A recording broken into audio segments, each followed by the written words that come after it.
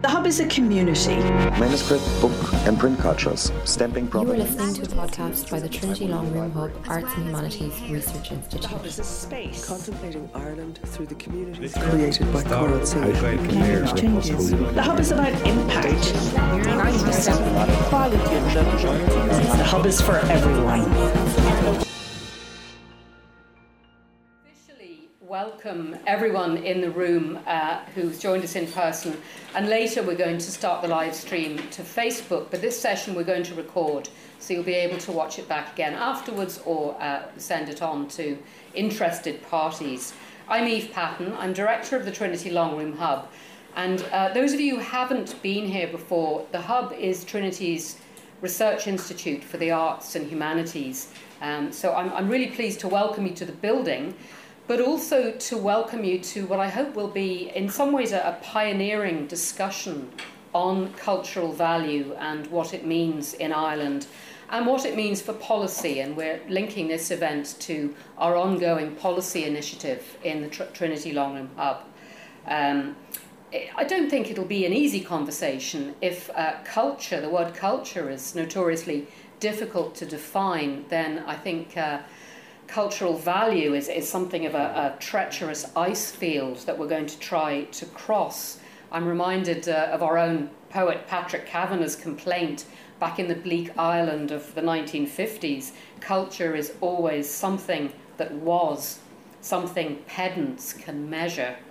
Well, the landscape's a bit less bleak in 2022 than it was in the 1950s, but if we are the latter-day pedants with our measuring tapes, how do we effectively value and account for culture in Ireland? And how do we make connections, useful connections, between that process of auditing or accounting and the workings of cultural policy and cultural resourcing?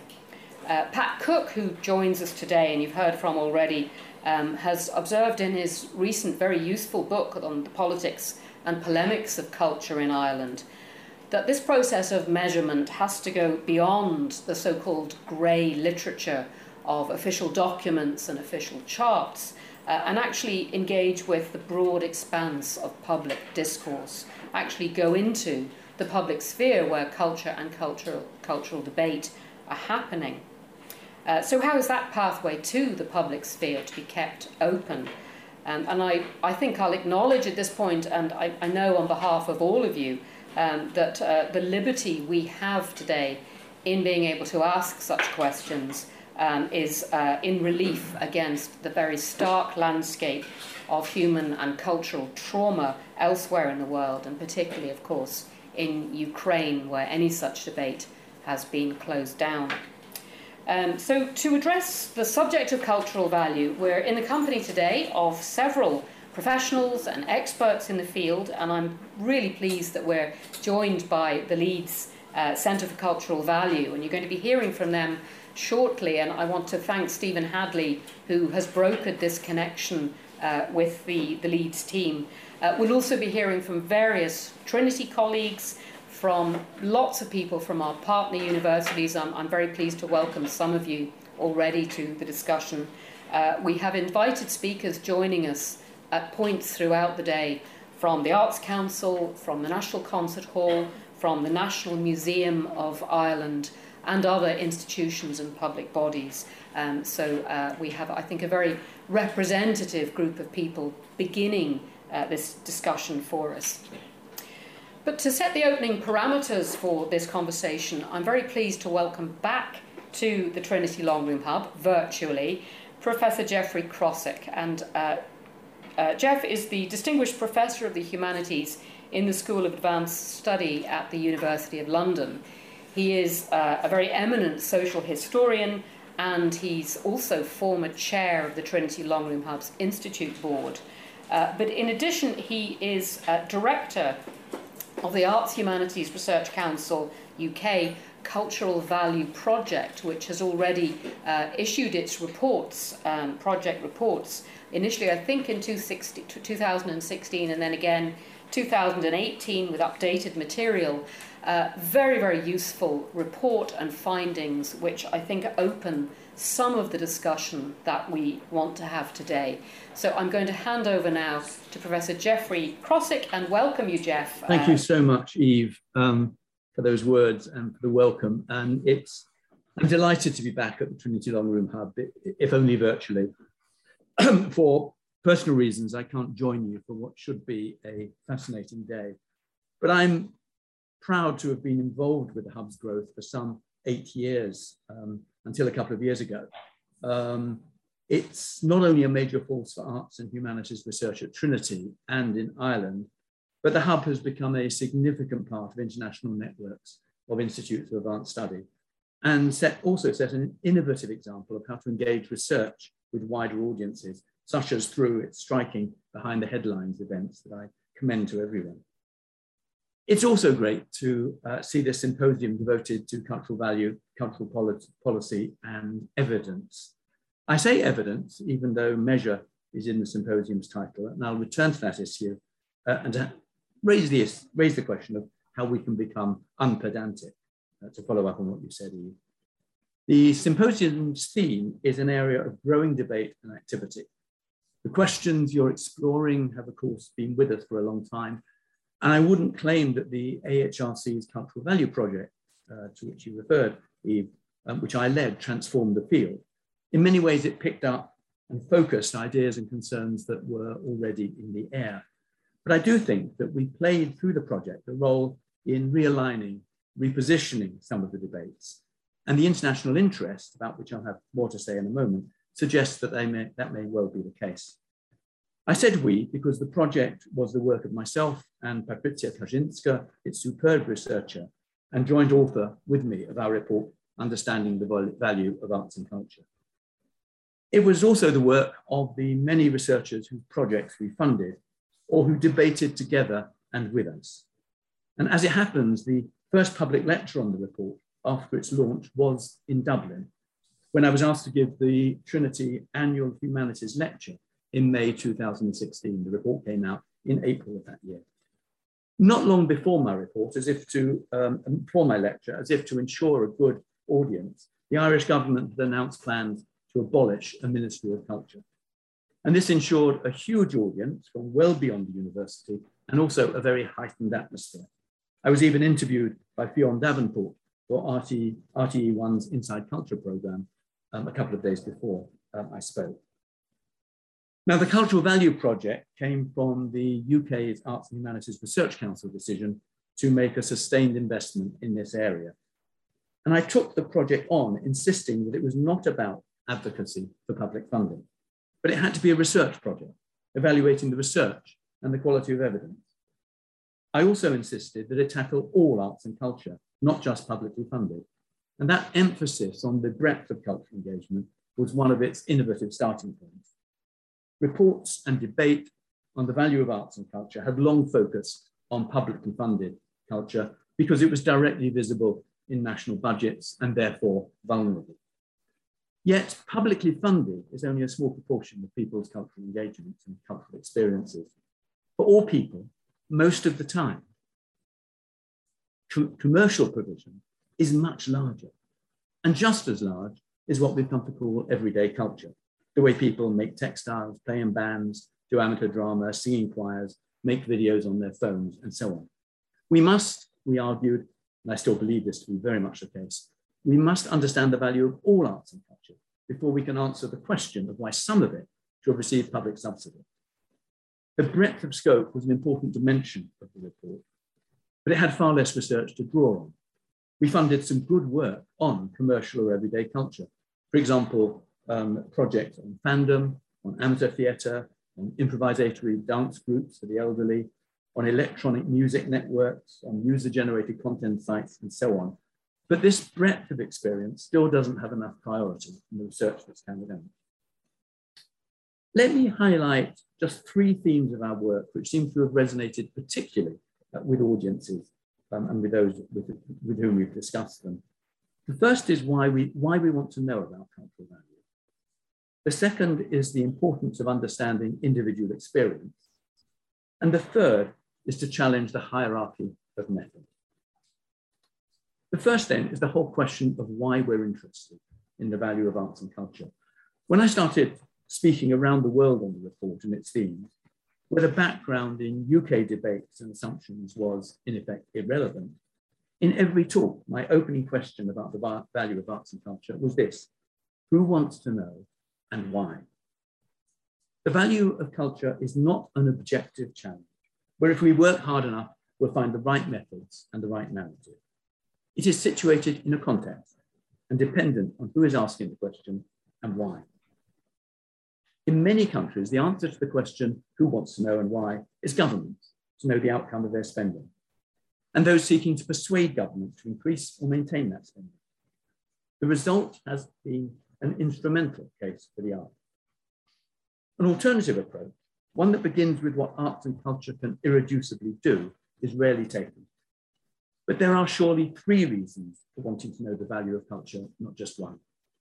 There is research, mostly carried out by academics, to better understand the phenomenon.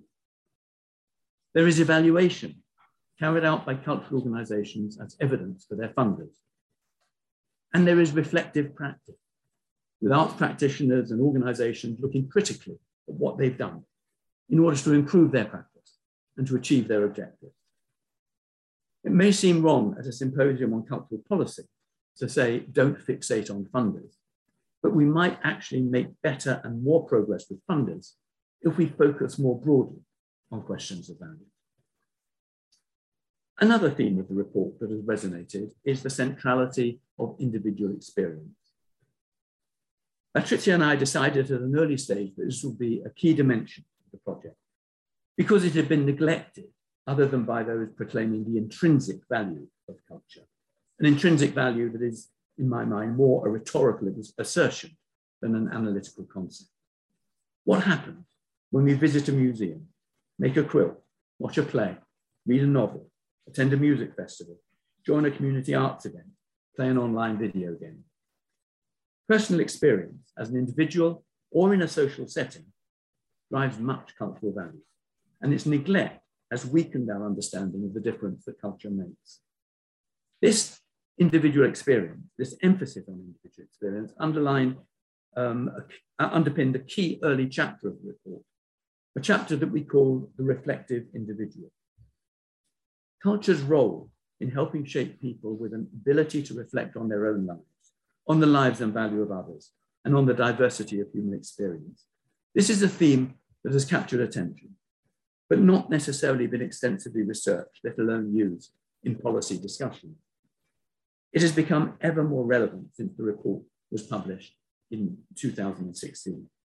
In these polarized political times where nuance is lost, we need to celebrate the power of culture to create and encourage reflective individuals. At a time where bonding social capital everywhere seems to take priority over bridging social capital. I think the chapter on the reflective individual was one of the most important in the report.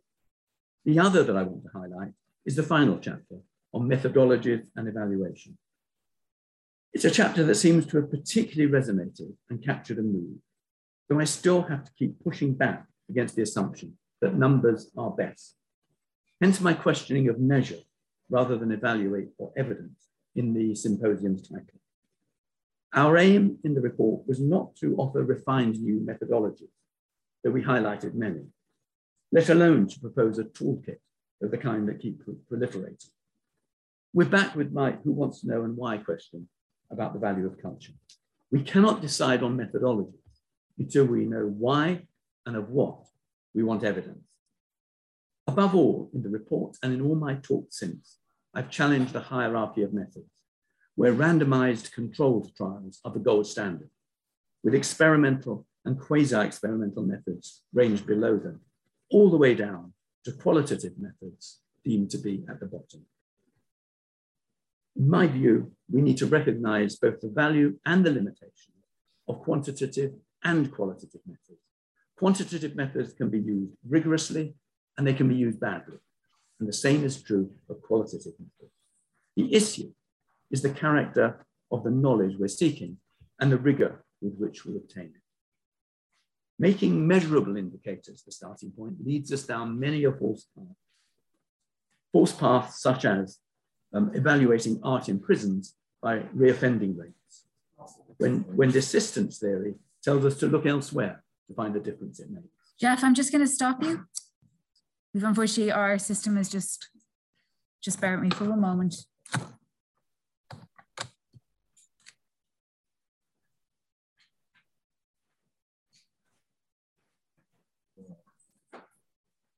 Jeff, if you'd like to just speak again and we'll see if you're coming in. Can I speak again? Can you hear me now? Yeah, and I think we just lost you for maybe if you could go back 1 or 2 lines. Thank you. One back. Okay. I can start the whole thing again if you really want. We need to recognize the value and limitations of both quantitative and qualitative methods. Quantitative methods can be used rigorously and they can be used badly. And the same is true of qualitative methods. The issue is the character of the knowledge we're seeking and the rigor with which we obtain it. Making measurable indicators the starting point leads us down many a false path. Thus, art in prisons has been evaluated by reoffending rates. When desistance theory, the dominant theory in criminology now, tells us to look elsewhere to find the difference it makes. Or effects on the economy are captured through economic impact case studies, when we should instead be looking at patterns of innovation, spillovers, and so on. And I think above all that multi-criteria evaluation methods offer the richest approach, including taking multi-criteria approaches and then refusing to aggregate them, aggregate the different criteria in a way that is commonly done by using financial proxies for those that are qualitative, as is done in the otherwise helpful social return on investment approach. Let's capture the value across a range of relevant criteria, keep them apart, present them separately, and then exercise our judgment when looking across the results. But human judgment seems to have been eliminated from evaluation.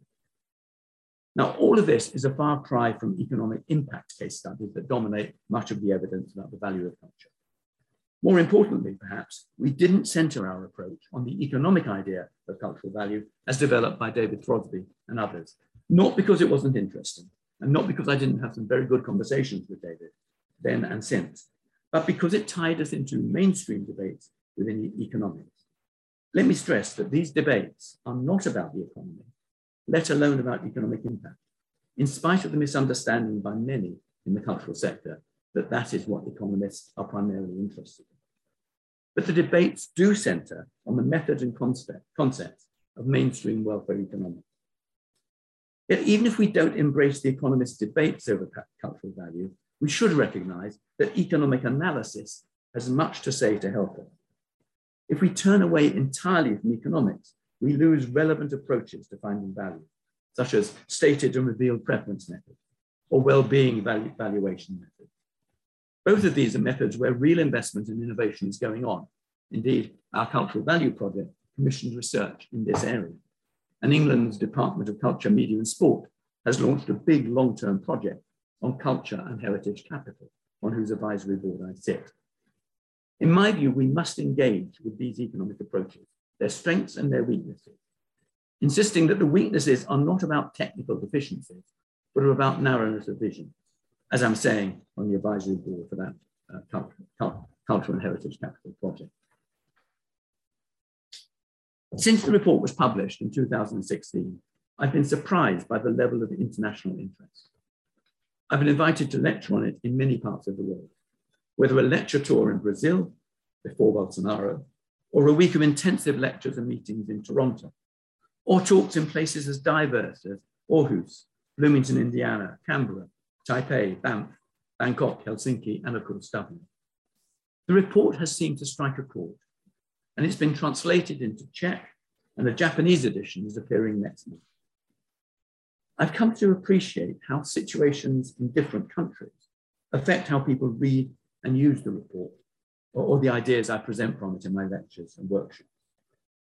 In Brazil, I learned how the rich vitality of popular culture was a central part of policy debate, unlike Europe. In Canada, I saw how artists-led demands for better ways to think about value could engage organizations arts councils, and foundations in constructive discussion. In Denmark, I saw the vitality of arts policy in small towns across the country, where it was seen as fundamental to the cohesion of communities. And in Taiwan and Bangkok, I learned that creative districts were the primary driver of cultural policy, and that the relationship between cultural activity more broadly and creative industries was claimed in those policy discussions, but never analysed. And this claim, without evidence and analysis, is a problem that exists in the UK and Ireland as much as in East Asia. I also met people doing great work in many of these thematic areas, one of whom some of you will know and whom I must commend, David Maggs, now based in Toronto. David Maggs and I talked a lot while he was writing his remarkable report published last year by the Metcalfe Foundation in Toronto. The report is called Art and the World After This, Art and the World After This. And I really commend it to you as impressive and stimulating. But what about the UK? The Arts and Humanities Research Council was pleased with the work for the project, pleased with the report, pleased with its reception, and discussed with partners how to maintain momentum of work in this area. The most substantial outcome was the Centre for Cultural Value, set up not, I must insist, not to carry out an agenda set by the Cultural Value Project report, but rather to carve out its own approaches and its own programme in a field we've tried in the report to enlarge and reconfigure. And you'll obviously be hearing more about the Centre from Ben and Anne in a moment. So let me finally raise a theme that I could never have predicted when the report was published: the impact of a pandemic on the way we talk about the value of art and culture. The Centre for Cultural Value has recently produced a very impressive report on the crisis created for the cultural sector by the pandemic. But I want to talk not about that, important as that is, but to raise two very different points, both related to the Cultural Value Project and its report. The first is digital cultural experience, which obviously much has been made of during the pandemic.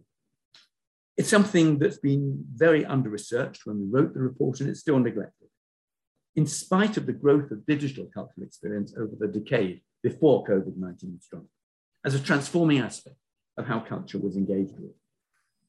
Much has been made of digital cultural experience at home during the pandemic. Now, in reality, before COVID, discussion of cultural value ignored the fact that so much culture was experienced at home, in the home. Virtually all film, TV, music, literature, video games, everyday craft practice was experienced in the home, or for music and literature while traveling. During COVID, have we exaggerated the novelty of consumption and practice of culture at home because we were trapped at home, and so it felt different? And also because much venue-based culture moved online.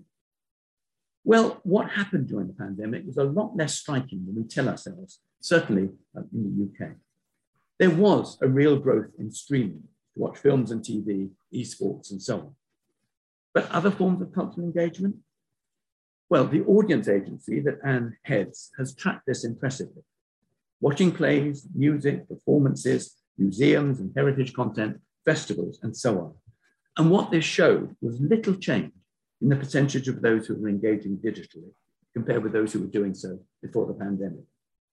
What was new was that those who'd engaged before were now engaging much more than they had previously. In our report, we pointed to an important growth below the radar of people engaging in active online creative experiences, becoming co-producers, people making music, film, animation, games, other digital content alone and with others, something my friend Pierluigi Sacco has called Culture 3.0. It doesn't seem that the number of people doing this increased during the pandemic. So by all means, let's celebrate digital access during the pandemic, but let's not exaggerate its reaching into new audiences. However, something interesting, lots of interesting things emerged, but one interesting thing was that though before the pandemic, before COVID, 98% of all film in the UK was watched at home. This is before the pandemic. 98% of all film in the UK was watched at home. But 2/3 of people during the pandemic told the audience agency that what they missed was attending cinemas in person. And this points to the complex relationship between physical and digital access to culture. The physical, in many areas, defines the art form and the social framework within which the digital is experienced. The other aspect of culture in the pandemic that I want to highlight is how we talk about value. In particular, the role of culture in urban improvement and the individualizing of benefits through the health and well-being agenda. Many of the claims for the value of arts and culture to society and the economy revolve around their role in revitalizing urban space and urban economies. This often involves substantial investment in cultural institutions and cultural districts, to be paid off in regeneration of the district through the attraction of spending, especially by national and international tourists. These claims to value were always problematic because of their wider social impact, which was in many cases damaging. But I want to highlight something else. Urban regeneration was underpinned by a business model for cultural institutions, which looks particularly vulnerable now in the UK, where public funding is a much smaller percentage of income of non-profit galleries, museums, concert halls, and theatres than in much of the rest of Europe. That business model requires visitor footfall and associated commercial income, which both collapsed in the pandemic and which won't substantially recover soon. This will create serious problems for many large institutions, but it might provide the opportunity for a different vision of cultural and urban regeneration, one that has been strengthened during the pandemic. It's a vision more rooted in local communities and local interaction, such as that intensively researched before the pandemic over the last decade by the social impact of the Arts Project in the University of Pennsylvania, whose findings point to a more balanced and organic path to regeneration. The kind of community engagement that has flourished in the pandemic might fit better with this vision. Small-scale community initiatives have appeared in spite of all the difficulties, often with larger institutions working with more agile, smaller ones in new ways. An example is the Salford Culture and Place Partnership, which has seen cultural and non-cultural organizations and businesses coming together in new ways, able to form new alliances for new activities during the pandemic, and at a very local level. We need to see how these kinds of initiatives sparked by the pandemic can survive, flex, and adapt in future years. And I'll close with the second aspect of culture that I want to raise, and that is health and well-being. As we said in our Cultural Value Project report, a worrying feature of the cultural sector, certainly in the UK, is the tendency to home in on what it believes the government of the day wants to hear. Thus, economic impact, or urban regeneration, or more recently, health benefit. The cultural world proclaims that mental health benefit of cultural activity at home in the pandemic was enormously important. And that is true. But it also claims that that shows why art and culture matter more broadly. My worry is that we'll continue talking in this way this year and the next and the year after. The discourse was building before the pandemic about individual health improvement. For example, the rise of social prescribing initiatives in England. A focus on health and well-being of individuals is increasingly seen as the key benefit. Now, I wouldn't deny the importance of all of this for mental health and for well-being, though I might ask for more evidence for some of the claims being made about its impact in the pandemic. But the pandemic may have accelerated the emphasis on health benefits to the individual, which may be displacing the more complex other benefits associated with cultural engagement, benefits that are not just for the individual, important as those are, but also for society as a whole. There's a bandwagon rolling, and it may not take us to an expansive enough place. The pandemic has narrowed our lives and our experiences, but as it slowly lifts, we must enlarge our perspective on the value of culture, including a perspective that builds on the communal and civic solidarities we've seen over the last 2 years. I mean, arts and culture have such an important part to play. Well, that's enough from me. Let me conclude by offering my good wishes for today's symposium. I do wish I could have been with you at Trinity. It's always a pleasure to be in Dublin and to be at the Hub, but above all, because you've got a great programme that I'd like to hear from. Thanks, Eve, for asking me to make some opening remarks, and I hope you all have a great day. Thank you. Thank you.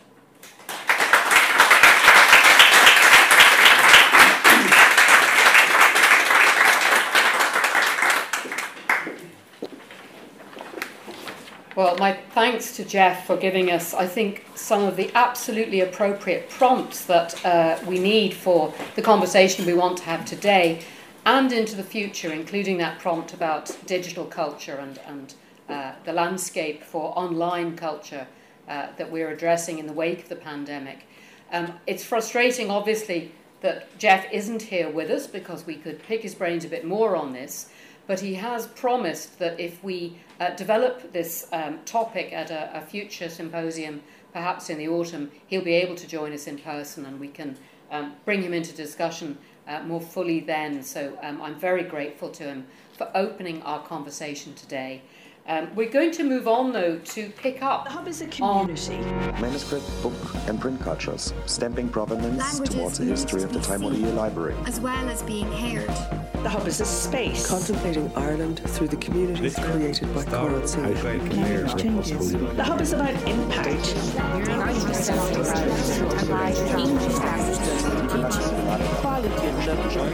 The Hub is for everyone. The rise of feminism. Here's to the next 10 years.